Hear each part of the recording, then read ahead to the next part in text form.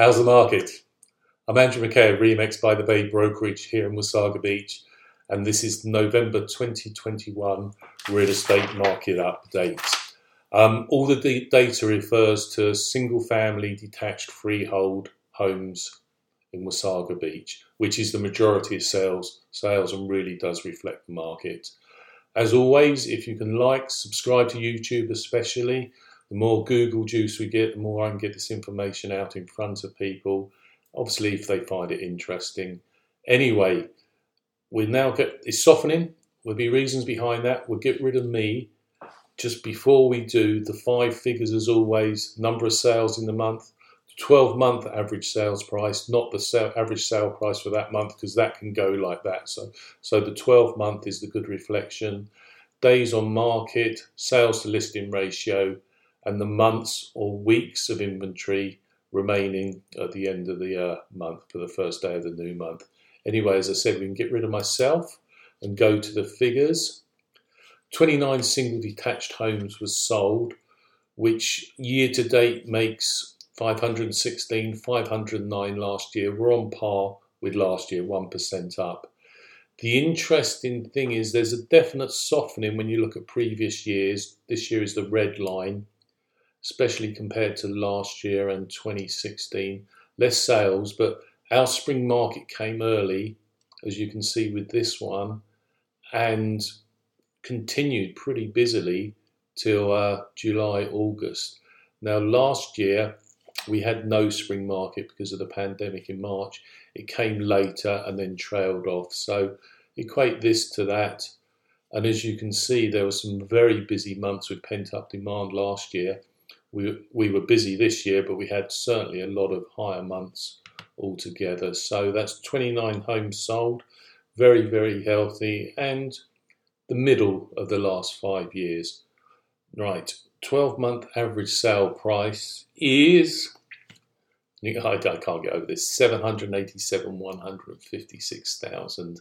That's an increase of 33.7% on the year. It is slowing. The increase for November was just 0.8%, and the increase so far, the average monthly increase for the whole of 2021 has been 2.5%. So as a month, November, the price increases definitely slowed down a little bit. I think a lot of this slowdown is to do with a lack of homes for sale. The buyers are definitely still there, very much a seller's market, but there is a lack of homes for sale. So that's the reason we're seeing certain slowdowns and just a natural progression after such a busy early in the year. And it's a good thing. We need this to plateau a little bit. We don't want to be getting into bubble territory. Days on market, 27. Starting to see a few more conditional offers accepted. So if there's 5 to 7 days for conditions, whereas before so much was going straight from on the market to a firm sale, that you've got to take into account the 5 to 7 days in that 27. So really, I would say people are getting offers on average acceptable offers within 20 days. Just bear in mind, last year, November 2020, which is we saw from these figures, which more sold, but the average days on market was 50. Stuff's selling a lot more quickly. Again, there's a lack of stuff for sale and it's selling quickly. The listing to sales ratio for the month was 102.5%. So on average, everything sold 2.5% over the list price. There's less listings at a low price to encourage multiple offers. Still a little bit, but nothing like earlier in the year. So this is more reflective of the high demand from buyers because stuff is being listed where it should be and still getting over list. Year to date, that figure would be 103.24%. So again, a slight softening, but the higher figure will reflect a lower list price to encourage multiple offers.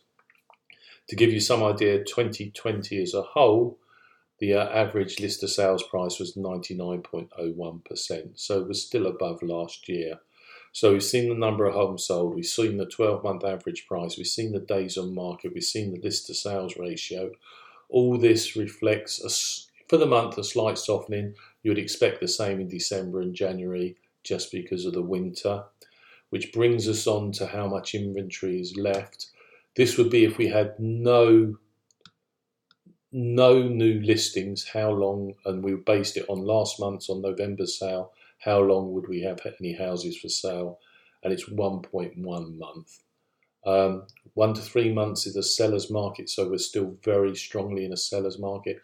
4, 5 and 6 a balanced market. 7 months plus to sell a home is a buyer's market.